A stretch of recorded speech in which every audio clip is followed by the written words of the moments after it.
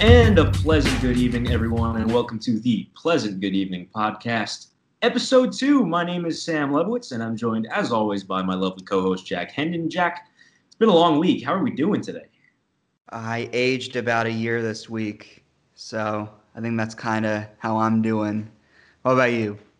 The depression is setting in. It has been an exceedingly long week in Metsland, and as always, this is the flagship podcast for Metsmerized Online, bringing you yet another episode. Last week, we talked about everything COVID related to the Mets and what it was going to be like as the Mets were going to have to play 9 games in 6 days. And instead of 9 games in 6 days, the Mets only played 8 because our planet had different plans because the Mets and the Marlins, in protest of the police shooting of Jacob Blake in Kenosha, Wisconsin, decided not to play on Thursday, which we will talk more about later. So it was only 8 games this week, including 3 doubleheaders. On the diamond, the Mets went 3-5, and I'm going to tell you right now, there was some real bad baseball in especially the losses. Series losses to both the Marlins and the Yankees, as well as being swept in 2 of the 3 doubleheaders. We have a lot of talk about in terms of things on the diamond, off the diamond also. Just so much Mets stuff happened, which we'll get into. So, Jack, where do we want to start today? Um, Damn, there are like 7 or 8 stories that we could pick from. I think that it's probably best, just before we get down the baseball path, that we do talk about uh, the social setting for this week, sort of the underlying, conversations, the broader political discussions that have been exchanged around the league, around sports in general. And I know that we try and keep politics out of sports, but ultimately, I think what we're looking at, the same way we were looking at this, some 70 odd years ago when Jackie Robinson first broke the color barrier. This is not so much about politics as it is about other people's rights to the same privileges, the same amenities, the same possibilities as others. The Mets obviously wore the number 42 on their uniforms to commemorate Jackie Robinson on Friday night, but they also followed suit on Saturday and again in the nightcap of the Sunday doubleheader against the Yankees. So that was 3 games, a whole weekend. Um, Obviously, this centers around what has been happening in Kenosha. It centers around a broader movement across the sports industry between the NBA and the WNBA, and even to some extent Major League Baseball, though it's been a little bit of a scattered effort to raise awareness to the social injustices that are taking place, not only with the shooting of Jacob Blake on Sunday afternoon last weekend, but also the shooting that took place during the Kenosha protests that left one protester, a peaceful protester, dead.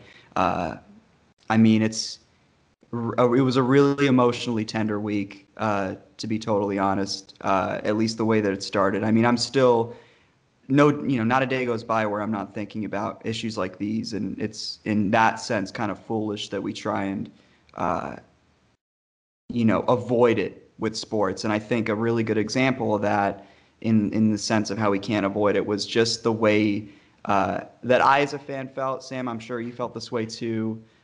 Through Wednesday's game, while other teams were, opting not to play and protest, and ultimately we saw, some of the effects that playing while this is happening can have on a player, most notably Dom Smith. Yeah, absolutely. The feelings that I had while watching the Mets and the Marlins play on Wednesday night, while about half the league were protesting and had postponed their games, was very conflicted. I almost didn't want to watch the game. I didn't really tweet about the game all that much. I know that I wasn't the only one who had mixed emotions. It was almost disappointing that the Mets were playing in general. Um, Still don't quite know why they did. Uh, they said that it was too close to game time to really make a decision like that. I'm not so sure I agree, but obviously we saw the results after the game or even before the game, as Dominic Smith, who is one of 2 black players on the Mets, kneeled during the national anthem. He was the only Met to do so. And after the game, Dom kind of became the most visible face in sports this week, as he spoke and broke down in tears up on that stage alone, really without any visual or physical support from his teammates, which was something that was really, really hard to watch. And it became a very national story that Dom Smith was speaking about this in such an emotional manner. And just speaking from my own perspective, if you weren't touched by that video, I don't know how else what else you would have to see to really be affected, especially someone like Dom, who is such a fan favorite and who this organization really seems to look towards for energy and positive feelings and vibes and stuff like that. And I personally, Dom's one of my favorite players on this team, and he really keeps the clubhouse loose and he keeps the clubhouse together, and everyone on that roster seems to love him. And I had some real fears, and I know you did too, Jack, about how that would bleed over into Thursday, because there was no guarantee that the Mets would postpone their Thursday game either, and there was no guarantee that they would show any support, outwardly at least, towards Dom.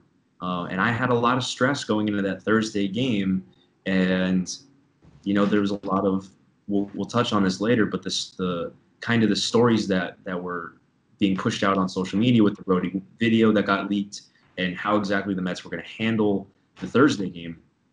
There was a lot of fear about how they'd actually handle it. And from my point of view, if they had actually taken the field and played, I was going to be extremely disappointed. I don't think I would have watched that game. I would have been extremely angry. And I think, Jack, you feel the same probably, right? Yeah, absolutely. I felt, honestly, from my experience online, reading some of the responses to the presser that Dom did by himself, there did seem to be, I think, more apathy than I'd expected. And I'm a pretty doom and gloom person, but I was very upset that not only so few people actually cared, but that so few people even understood, what it meant to someone else to just have other people, as he says, give their time and to care. And then the fact that, nobody explicitly, I think, stood by Dom in the ways that we were expecting. Obviously, Michael Conforto said that he supported him, but he was also the only player that even took questions and explicitly said he would not kneel with him. Nobody was with Dom during the post game. And then I think the next, 16, 17 hours following that, I mean, probably a little bit more, we get to, Thursday evening, and there's basically this tabloid break where a leaked video of Brody Van Wagenen has come out, and the outrage has, I think, somewhat unfairly dissipated in that we no longer are in this because someone so important to not only the organization but to the sport as a whole was hurting. And we sort of turned our ire toward the fact that, Rob Manfred wants the players to, take the field, disappear, and then come back an hour later. And listen, obviously, it's more concerned with scheduling. Rob's out of his element. Brody was right. It was just tone deaf. I'm glad the Mets didn't follow through with it. I personally hope that they did that against his wishes and that there wasn't even a negotiation, because I think it was that bad an idea that it deserved to be openly disrespected.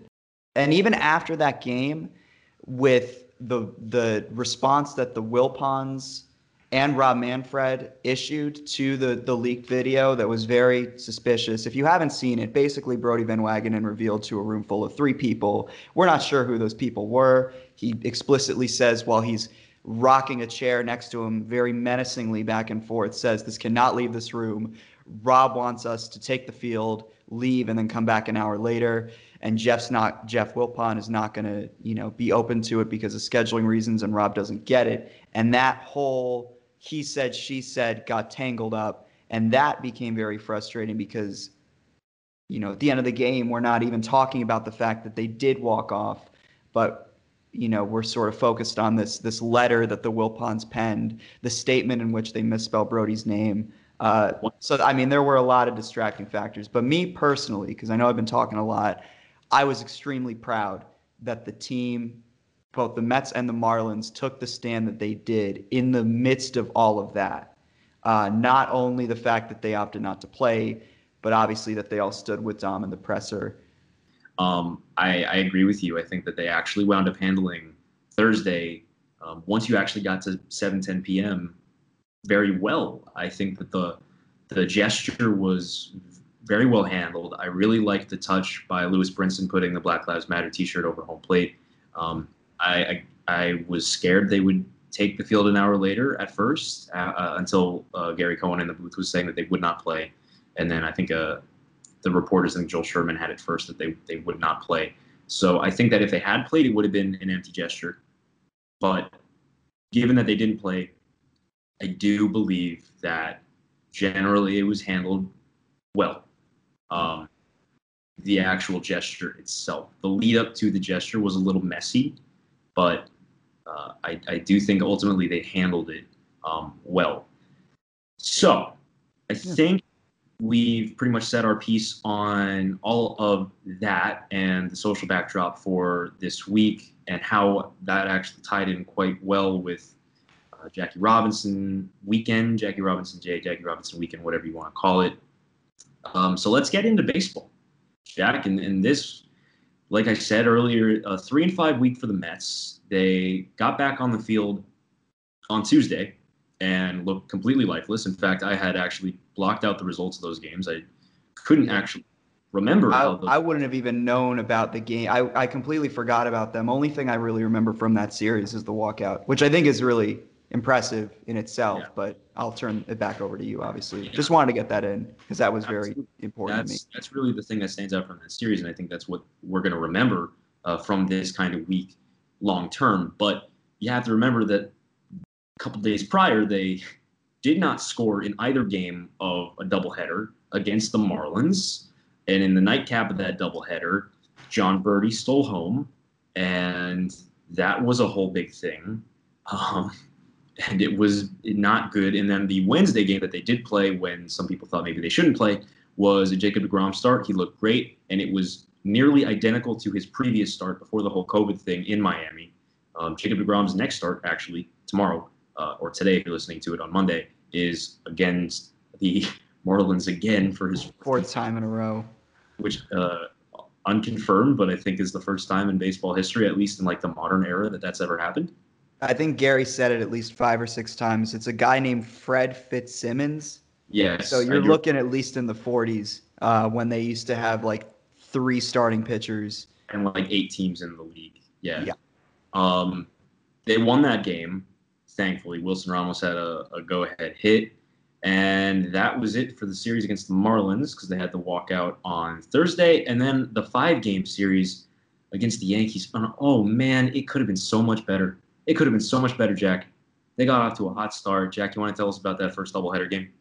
Yeah, that was awesome, that first doubleheader game. I was like, seeing them play again after the walkout, I was very proud of them, and I was very proud of Dom Smith even after Wednesday. And then he came out the first game of that doubleheader. Michael Wacha gave up like 4 runs. He struck out 7, but he gave up 4 runs, and he looked very much like Michael Wacha. And I think just by hook and crook, they put some runs together, and Dom Smith had I think it was the game-tying home run, right? In the 5th inning, or was it go ahead? Go ahead. Yeah, they made Chad Green their daddy, or baby rather. They were Chad Green's daddy that day. Yeah. That day. That day. Pete had to go ahead, the game-tying 3-run homer in the 6th, and then Dom homered. And then Jake Marisnick, who we did not know was going to be activated. We did not know he was anywhere close to coming back. Trade deadline, Jake Marisnick. Trade deadline acquisition trade. Jake Marisnick hit the 3rd home run of the inning off Chad Green, and the Mets won the game 6-4. And then in Game 2, the Mets were the home team at Yankee Stadium. And Ahmed Rosario said that domestic abusers do not have rights and hit a walk-off home run in the 7th inning that very few people in the ballpark knew was a walk-off home run off Aroldis Chapman. And the Mets swept a doubleheader from the Yankees, and that was a great start to the weekend. And so after that win on Friday night, after they swept the doubleheader, well, I don't think they, by textbook definition, won again this weekend. In fact, some may say they lost the next three games Yes. in fairly painful fashion. Today is Sunday when we're recording this, and we endured like 6 hours of mostly extremely painful Mets baseball. And they got swept in this doubleheader today. Obviously, they had a 7-2 lead in game one of the doubleheader with one out to get. There was some questionable bullpen calls. Yankees came back, won that game, and then the home team in game two, Gary Sanchez with the go-ahead grand slam and extra innings. Oh boy, it was a tough day in Mets land today after, just kind of a long, mentally and emotionally exhausting week. And we didn't even play 9 games. We got a day off. Yeah, I mean, it was a very exhausting Thursday, but there was a day where we didn't have to play. Like, I didn't even play in any of these games, and I feel exhausted. yeah, I mean, we're holding up. I think we're doing a pretty good job not sounding exhausted. But that was like, I mean, we say this like every 2 weeks. This was the worst day of the year. Easily the worst day of the year. Like one out away from basically clinching a series against the Yankees. And I think if we won that game, it would have been a much different story. The nightcap, but that's very, superstitious on my end. But like, Yeah, I'm not exactly shocked that they came out looking pretty lifeless in game two. That's a tough game from 45 minutes after. Yeah, it's terrible. I mean, there are so many things wrong. Like ninth inning sucked, but also like just we're very lucky. I think that Seventh. yeah that did I say ninth? I said ninth. Okay. Listen, none of us are used to this, so you're fine. Yeah. Well, we're very lucky that these are only 7 inning games, and that a lot of the season was cut. About what, like 100 games less of baseball where we had to worry about Rick Porcello pitching. Like I mean, every start except for the Washington one, I feel like has more or less gone the same. But sometime within the first 2 innings, you just don't feel like he's going to get out of the inning. And then he gets out of the inning, sometimes with a lot of noise. And then somehow he turns it into like 5, 6 innings. But I don't know how anyone watches him and thinks, how any major league executive, any scout, any person with a job in baseball looks at it and says that they'd rather have him than Zach Wheeler. It's kind of sobering. We deserve it, but we do deserve it to an extent. He's given up first inning runs in every single start, with the exception of his previous start, the first game of the doubleheader against the Marlins to start the week, which turned into a pretty not so great start. This pitching staff has labored this season for the most part, with the exception of DeGrom, who's been solid every single time out, as you expect. No one else has really had like that great of a season. I mean, David Peterson has been pretty good, but at the same time, he hasn't been like astoundingly good. He's learning. He's learning. He's getting his feet wet at the big league level, and I do think that I want to say that Jeremy Hefner has done a good job, and there's been some improvement for certain Mets pitchers. Like I do believe that Jeurys Familia looks a little better this year, and Edwin Diaz, he might have given up that home run to Aaron Hicks today, and then the walk-off hit, but I think anyone with eyes can see that he is a completely different pitcher this year than last year. He's rarely given up contact. It's just he's a different pitcher. However, on the reverse side, I think that there's something that's very obvious about this team that's hurting the pitching staff, and it's the fact that Wilson Ramos is like the worst defensive catcher I have ever watched. He doesn't frame, and he doesn't block. You can't throw off speeds in the dirt with him behind the plate. I think the whole system, I almost feel guilty like putting the onus of this on the pitchers, because people forget like the glory days 2015-16 where our pitching was like lights out all the time. We had d'Arnaud and Plawecki, who were both considerably above average framers, and d'Arnaud was a pretty above average blocker. I mean, neither of them could really throw, but like that stuff goes a long way. And the team has really, in a lot of respects, I mean, a lot of it has to do with Ramos putting the pitchers in a position to fail. But today it was just like I've been very easy on Luis Rojas. I'm sure the players really like him because he's made it this far through the organization. This was like entirely his fault. Yeah. This seventh inning against the Yankees, like using Jared Hughes for a third straight day. He was on 34 pitches, like, and not taking him out after he hit Thairo Estrada, like he clearly didn't have it, and they left him in until they had no choice to use Diaz in a position that Diaz does not fare well in and never fares well in, putting him in with runners on base to just try and, throw strikes and throw them the way he throws them when guys aren't on base. Like there's a Jekyll and Hyde effect with Diaz that like the Mets just keep rolling the dice on Hyde thinking that it's going to work out. Yeah. One last note on Ramos behind the plate is that even today, he didn't play game 2 behind the plate. Ali Sanchez did. Sanchez hasn't really looked great behind the plate or super comfortable in his 2 starts there, or 3 starts now, but there's a considerable difference just in like the comfort of the pitchers and the amount of called strikes they get when it's Sanchez or, too bad Tomas Nido. Tomas Nido, by the way, confirmed that he was the Met that had COVID. And we don't know how long it's going to take for him to get back, but God, I hope Tomas is okay because this pitching staff could use him really because he's an excellent defensive catcher. But there's a considerable difference watching Ramos behind the plate versus watching Sanchez or Nido behind the plate. It's night and day. And then we'll get to to your point on Rojas is absolutely everyone on this roster for the most part knows him and likes him and has played under him before, but there is some serious, managing skill missing.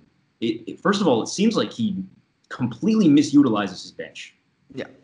To a point where it almost seems like sometimes he forgets he has a bench. Yeah. Pretty obvious pinch hitting situations like on Friday night. This was in the Marlins series, actually. Ali Sanchez, his first start, he had multiple at-bats with runners on base. He had 2 at-bats. He stranded, I think, 5 runners in those 2 at-bats. Mm-hmm. And including a situation later in the game where it's like anyone with a brain would pinch hit for him. Yeah. Ali Sanchez is not a prospect or any significant kind of prospect. He has never had a bat. At least Tomas Nido won a batting title in single A. Sanchez has never had a bat. So to let him hit with runners in scoring position is ridiculous sometimes. And that's not the only situation in which Rojas hasn't used his bench. And then the thing today where they were up 5 runs with 3 outs to get, and he had 2 men up in the bullpen to pitch. He had Jared Hughes, who had worked the previous 2 days, including, like you said, 34 pitches on Saturday. And they had Drew Smith, who was freshly up from the alternate site. We don't know how much he had pitched at the alternate site. We don't know last time he had thrown a bullpen session or a simulated game was. But he was up in that bullpen, just like Hughes, getting ready. And he didn't use Smith. He used Jared Hughes. Hughes got, the first 2 outs. He had 2 outs and a runner on base, basically. And then he walked Tyler Wade, which in and of itself is a sin. And then he hit Thairo Estrada. And at that point, it's like, all right, cool. Tying run is on the on-deck circle. Luke Voit pokes a little single through the shifted infield, scores 2 runs. And then it's like, all right, we should maybe bring in Edwin Diaz because the tying run is up the plate now. And it all felt like it could have been avoided if he just used Drew Smith because I feel like Drew Smith could have gotten 3 outs. I think you think that too. And I mean, I also, just before we get into Smith, because I just got curious, because Jared Hughes looked exactly like a guy who just had pitched 2 games in a row and thrown 34 the day before. So I checked Hughes' ERA after this because I figured he'd given up a boatload of runs, like they were all to his name, but they're all unearned because Andres Gimenez, the third baseman, I didn't even realize this looking back at this. He committed 2 errors, one to lead off the inning, a throwing error to Dom Smith that Smith could have picked, but also you have to remember, Gimenez is not a third baseman. He never was in the minor leagues. He's a good defender, but you can't just take a good defender and just put him at any position because, he has an ability to catch the ball. There are a lot of positional factors there. And one of the things that came out, in the middle of that inning was on a base hit to right field. I think it was the Voit base hit where Clint Frazier, or was it Clint Frazier who tried to go to third base? Frazier tried. Sorry? Estrada. Estrada tried to go to third base. Conforto threw a seed. Jimenez was right there, caught the ball, put the tag on. Estrada didn't slide, and the ball came out of Jimenez's glove. Like, JD Davis probably makes that tag. I don't really know why in a 5-run game they. It's right there. Guillorme has more. Guillorme too. Guillorme just sat there the whole game. Yeah, he's played more third base than Jimenez. Yeah, it's just a weird combination of undermanaging and overmanaging that I don't know. I'd like to think because he's new, he'll get past this. But in this season, at least, like, I don't really have the patience for it. I don't know. I mean, we're now looking at like what 4 or 5 games where it's like there's a clear bullpen decision or a clear pinch run type. I mean, his pinch running decisions too have been kind of suspect at times. Like, I don't know. Maybe part of it's bad luck, but he's also just like making bad decisions. I don't see why you don't go to Drew Smith there. And it was almost perfect that Smith in the second game came in for the 10th inning and got like blasted. Yeah. I mean, we worried about Clint Frazier like taking us prisoner. We worried about Aaron Judge maybe coming back or LeMahieu doing something. And instead, we have Aaron Hicks and Gary Sanchez waking up. 2 guys hitting under 200 with the big hits. 2 guys hitting under 200 had the big home runs today, and it was painful. I mean, I didn't even mention the fact that after game 1, Rojas said why he didn't use Drew Smith was because he was freshly up. What kind of sense does that make? He said, I don't trust a guy who's freshly up from the alternate site to get me 3 outs up by 5. That's what he said. It was a weird answer, and it's an answer that doesn't make sense because then he turns around and uses him anyways in a tie game in extra innings, and it comes crashing down around him. And then we have the Hughes thing where he trusts Hughes because on 3 days rest, when he's tired, the sinker sinks more. So, which has always been a weird thing that seems to be a narrative around sinker ballers a lot. Like I remember Jerry's Familia had the same thing where the more he gets used, the more his sinker moves. Mm-hmm. Well, we're dealing with seam shifted wake. Shifted wake. I'm not sure how many of shifted woke. Sam. I'm not sure how many of our listeners know what seam shifted wake is, Jack. State of the bullpen not very good. It could be better if maybe if we had like an elite reliever who could go 2 innings at a time and threw like 4+ pitches, but no, we don't have anyone like that, right, Jack? Nah, I don't think we do. No. We have a guy who started today who fits that description, but he's a starting pick. My general philosophy on Seth Lugo is even though he's like been good in his 2 starts, it's still only 6 2/3 total. 12 Ks, 1 run, 4 hits, 2 walks. Good. He's looked great. We know what Seth looks like when he's good, and this is what he looks like when he's good. But I would so much rather have high leverage Seth Lugo who can give you 1 inning or 2 innings late in the game when you're winning than Seth Lugo who's on a pitch limit and is going to go 3, maybe 4 innings at this point to start a game in pretty low leverage situations. Like I'd rather him getting those high leverage innings late in the game when the Mets are winning rather than lower leverage in a scoreless game early on because they've lost. He's been good. He's been as good as he possibly can be in both those starts for his pitch limit, and they lost both games anyways. Yeah. Well, the alternative here is that because you basically have to decide where you put Seth Lugo, someone as good as Seth Lugo, you will only have one of them and 2 places to put him. You could just trade for another guy who's like him, I mean, it's trade deadline time. The Padres are getting everyone. Why don't we talk about that? Why don't we talk about transition and talking about the trade deadline? Because I'm going to be honest, this day in which the Mets had 2 really tough losses to the Yankees feels like the type of day in which this current Mets front office, which we will have to endure for another couple months, panics and makes a boneheaded trade to try to sneak into the playoffs. They added Vientos to the player pool. They've added Mauricio and Beatty to the player pool. They added Matt Allen and Francisco Alvarez last week to the player pool. So the top 5 prospects in the system are all in the player pool right now, which is terrible. Yeah. I mean, I ran a poll that is on our Twitter account at PGEpod_MMO. I asked some of the fans, and this is still an active poll. You can still vote. The trade deadline being 4 p.m. tomorrow, which is not very far. What should we do? 27% said buy, 43% said hold, and 19% said depends on today's games. Only 11% said sell, which makes sense because ultimately we went over this yesterday. There isn't really anything to sell. Yeah. I was kind of a watch today's game guy because this is the kind of team that you're going to face in the playoffs when the playoffs matter. And we just got completely blown to smithereens. But I mean, on the other end of it, John Heyman, who's a pretty direct link to the Mets front office and generally has the scoops for what they intend to do, is already pointing out that the team is looking to trade for a catcher, a starter, another bullpen piece. They have a very ambitious plan, evidently. Ken Rosenthal's already thrown out Christian Vasquez as a possible pickup for New York. He's a free agent at the end of this year. No, actually, I'm going to correct you on that one. Vasquez has a 2021 on his contract too, and an option for 2022. So, okay, good. Yeah, but that's been a link, and it's a link that makes sense because if you know the Wilpons, they if you've done it against the Mets, you can do it for the Mets. And Vasquez put on a show in New York when the Red Sox came to New York early in the season, and it feels like a very Mets target. But at least, it seems like with the link to Vasquez, I keep saying at least they're cognizant of the fact that Wilson Ramos has been bad. It's not like they're forcing that to keep happening. If there is a trade for a catcher on the market, it seems like they'd at least be interested.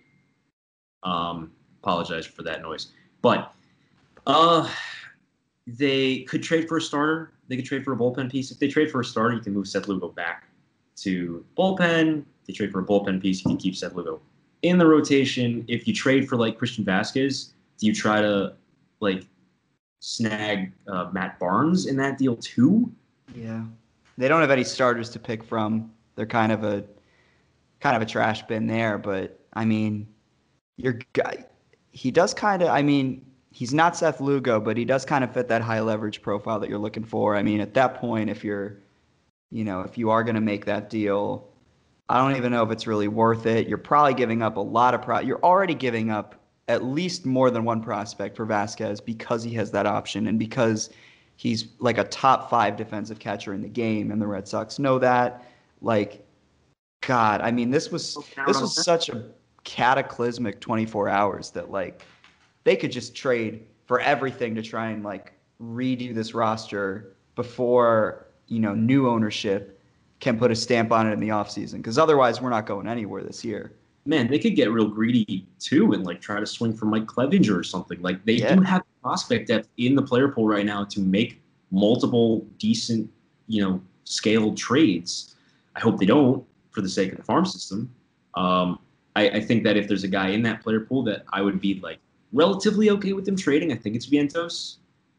Never been huge on him, but obviously I think I'd rather them keep him than trade him for Christian Vasquez. I think you could maybe do a Vientos and Thomas Sapucki for Christian Vasquez, and maybe you can swing for Matt Barnes in there too. Maybe you add a player to be named later in there also, but that would help the team quite a bit. Still don't think even with that deal, this is a team that can make a deep run in the playoffs. Yeah. It's a tough look right now. It's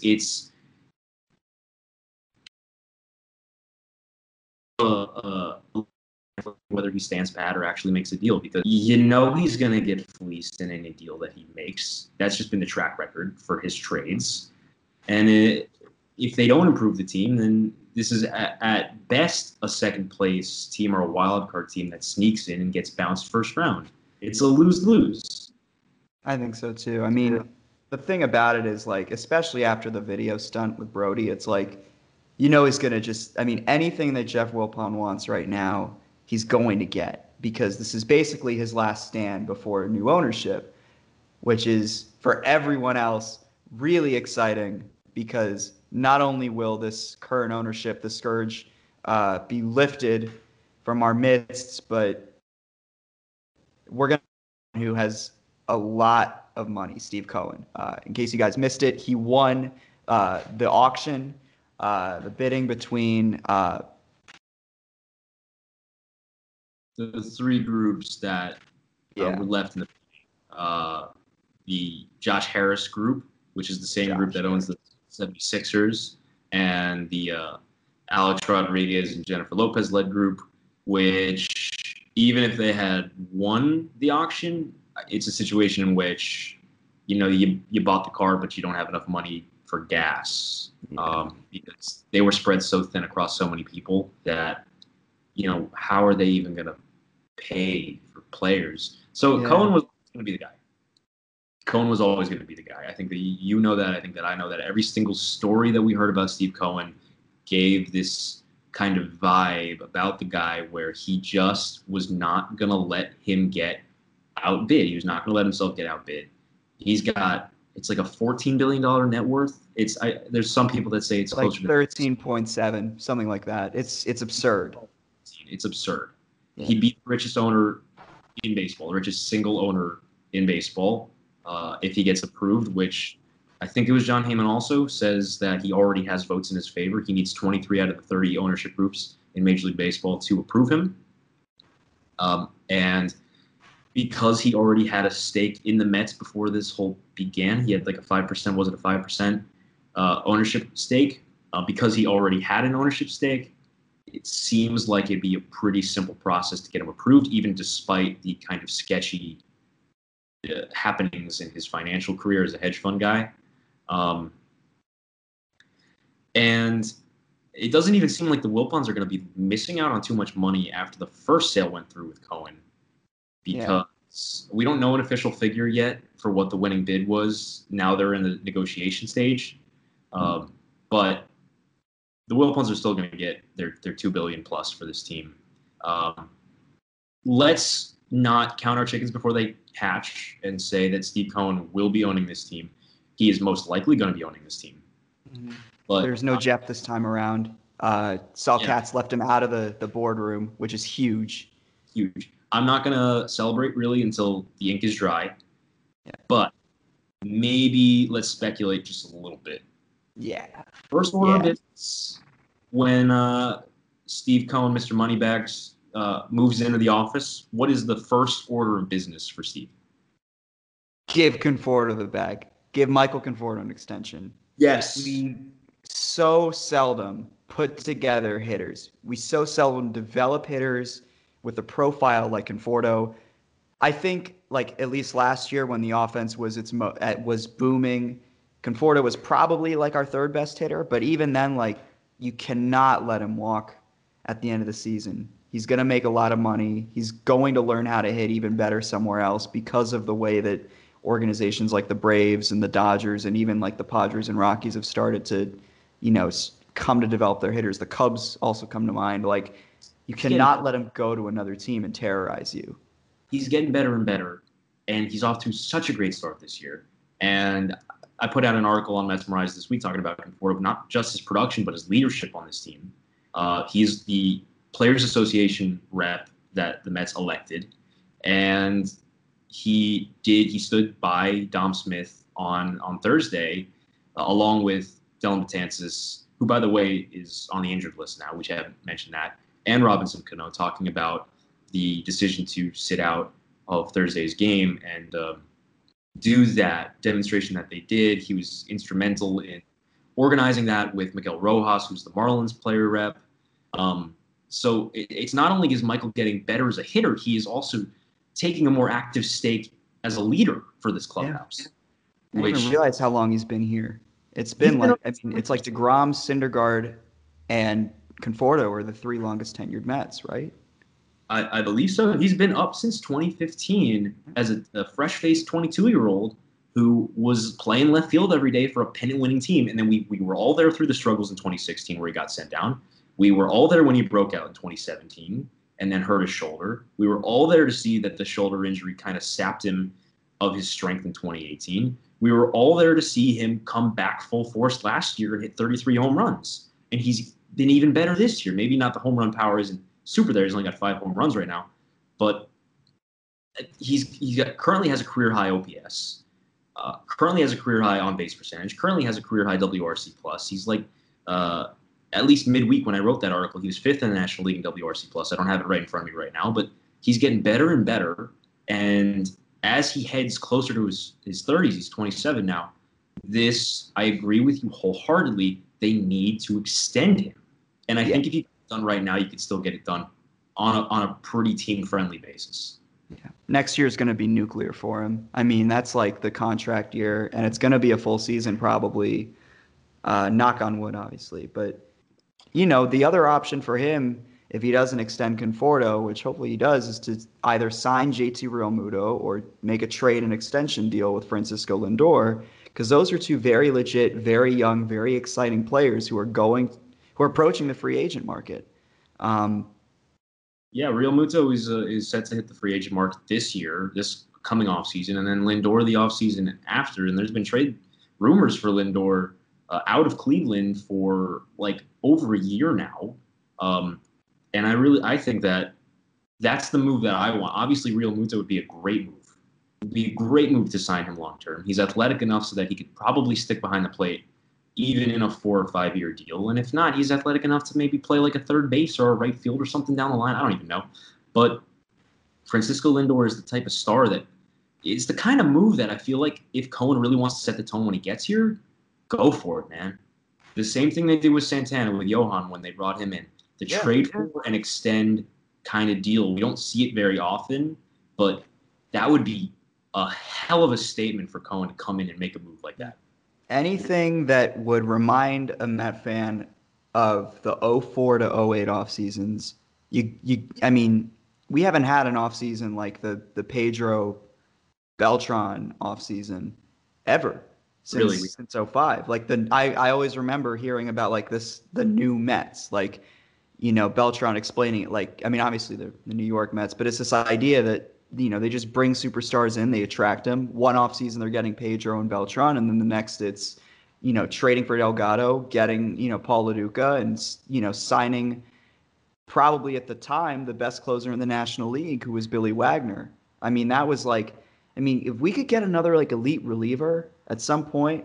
I mean, the contracts are shaky. The contracts are tricky because a lot of guys come over and it just becomes difficult because relievers I don't know what the reason is. Usually it comes down to health and the workload they have before they come over. But I mean, damn, we haven't had, I think, a lights out reliever. I mean, this weekend especially has made me kind of miss those days where you could just you could call on Familia in, when he was like the freshly minted closer in 2015. And then, the year after that, you have that like prime time closer in 2016, which was Familia, who had the save streak and obviously tapered off at the end. But you know what? If he doesn't have it, you just go to Jerry Blevins to pitch to a lefty. You go to Addison Reed.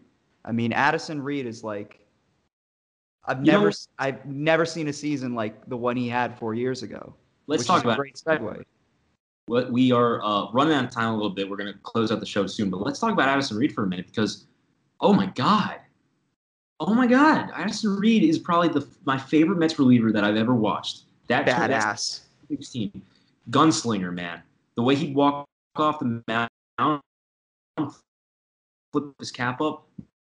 He was like a knight. He was like a knight flipping like his mask up or whatever. It was awesome. He was so good. Watch. I'm going to say on this day, actually, because we did an on this day segment last show for our inaugural episode. And actually, on this day in 2015 is when the Mets got Addison Reed from the Diamondbacks in exchange for Matt Koch and Miller Diaz. Diaz never made it. Matt Koch has been up and down for the Diamondbacks. Thank God they did that because, oh my God, Addison Reed was so much fun to watch. When he struck out Hunter Pence in the wildcard game in 2016 with bases loaded, electric moment. Electric moment. That game. Never seen a reliever get out of a jam in a playoff game like that. I mean, that was like, and then there was, people talk a lot about 2016 because that was a full season of him and it was just like lights out crazy stuff. But the Mets basically picked him up in September of 2015, like heading into that last month. It looked like they might be able to run away with the playoffs, but they still had that series with the Nationals. He was like lights out in that series. And then he had, in total, his first 15 appearances with the Mets. He went to his first 15 appearances in a month. 15 appearances without allowing a run. That's 14 innings. He had like, Pretty good. I'm looking at the game logs now. He had 15 strikeouts, 4 walks, 10 hits, no runs. Um, It's pretty good. It's pretty he good. he should have been their setup man by the end of that season, but we love Tyler Clippard, who was hurt. We did too much love to Tyler Clippard. Terry Collins, man, when Terry Collins, like, when you entered Terry Collins' circle of trust, you did not leave until your arm fell off. Random Mets. We got to get to random Mets. I got a random Met whose arm fell off. Prime Clippard, time example, 2016. The bullpen in 2016 would have been so much better if this dude had gotten like, he basically got ran to the glue factory by Terry Collins. That's Jim Henderson. Dude was 6'5", Canadian product, like 34 years old, but he threw like 95, 96, and at that height, like, it comes out a lot harder. I just remember him being so good at the beginning of that season, and I think there was a game he pitched where he threw like, it was like a 16 pitch at bat to Ichiro against the Marlins, because Ichiro was a Marlin, and he threw like 38 pitches in that outing, and then Terry used him the next freaking afternoon, like, and his shoulder just never came back. Terry Collins, like, Henderson was he was coming off of an injury. He was like he had been the Brewers closer at one point. Yeah. Mets got him up for a song on like a minor league deal or something. Looked good. His velocity was back after being hurt or something. And for like a month, Terry Collins used him like every other day or like 2 out of 3 days. And his velocity, you could see it just going down, down, down. He was like 96, 97 at opening day, and then by like mid-May, he was 93, 92, and he was just cooked. By June, he was back on the injured list. He had like a 4.20 ERA, and then, I mean, he came back and his velo had kind of fallen off. I mean, he was just more hittable. It was kind of unfortunate. Anyway, who's your guy? You got to have a guy. My guy, I feel like is almost a bit more random. I don't quite have such an easy transition. We talked about Terry Collins' reliever usage, and went right into Jim Henderson, which is perfect. A lot of them. The guy I picked for this week was an incredible member of the 2012 Mets who played in 17 games. He was a catcher, but he was most known for a pitching performance. Yeah. I know this. Do it. Rob Johnson. Yeah. Rob Johnson. Electric Factory Rob Johnson. He hit 250 for the Mets with a 587 OPS. He had 2 doubles and 58 plate appearances. Man, Rob Johnson. Yeah. Rob Johnson. Hell yeah, man. Rob Johnson. He pitched in a game against, who was it he pitched against? Blue Jays. It was a blowout. It was a real bad John Neese start. It was a really bad John Neese start. Rob Johnson, who's a Montana native, who had previously spent like 4 years with the Mariners as their backup catcher, and it was on May 18th against the Blue Jays in a 14-5 loss. He pitched a 10-pitch, 1-2-3 8th inning with a strikeout. And like, this is a dude who, if you saw him walking down the street, you'd be like, that guy's a professional athlete. But man, that's a little mean. Well, he's a king. He can't. Rob, if you're listening to this, first off, I'm sorry. I think you're great. Second off, you got to tell me how you caught Frank Francisco. Come on the podcast and tell us how you caught Frank Francisco. Rob Johnson, if you're listening to this, or if you read Metsmerized, we'll give you a shout out and we'll have you on the podcast. And, we'd love to have you, Rob Johnson. You're 38 now. I don't know what you're doing. Maybe you're living in Montana again, where you grew up. But, this is a pro Rob Johnson podcast, and we'd love to talk to you. Jack, why don't you introduce the mailbag and get us going for sending us off for next week? For sure. Thank you, Sam. Mailbag. So this is a new segment we're going to be doing. We're basically going to ask you a question. We'll field your answers. We'll also ask this over Twitter, so you don't have to commit this to memory. Give us your answers either in the comments on Metsmerized or on Twitter. Again, we'll make this very available, but we want to know what you guys think about 7-inning games. There's been a lot of discourse around it. We didn't have enough time to get on it today, but I'm like very, very stuck on whether I like it or not. I'm kind of looking for the one answer that's going to like blow my mind. So give us that answer. We'll read a few out loud on the podcast next week, and then we'll give you another question to tide you over. Yeah, I definitely have opinions on it too. They seem to flow pretty well for the most part, but then that seventh inning sneaks up on you, and it's like, whoa.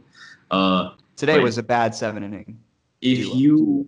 you are listening this deep in the podcast, thank you so much. We really do appreciate that. And send us your answers. We'll have a tweet sent out by the time the episode's out.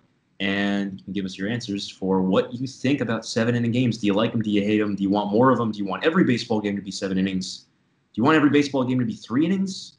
Do you just want no baseball? Because after today's games, that's kind of how I feel right now. But I think that's all the time that we have. Thank you so much for sitting through 50 minutes of two 20-year-olds rambling about baseball.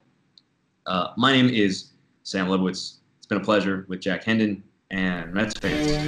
Have a pleasant good evening.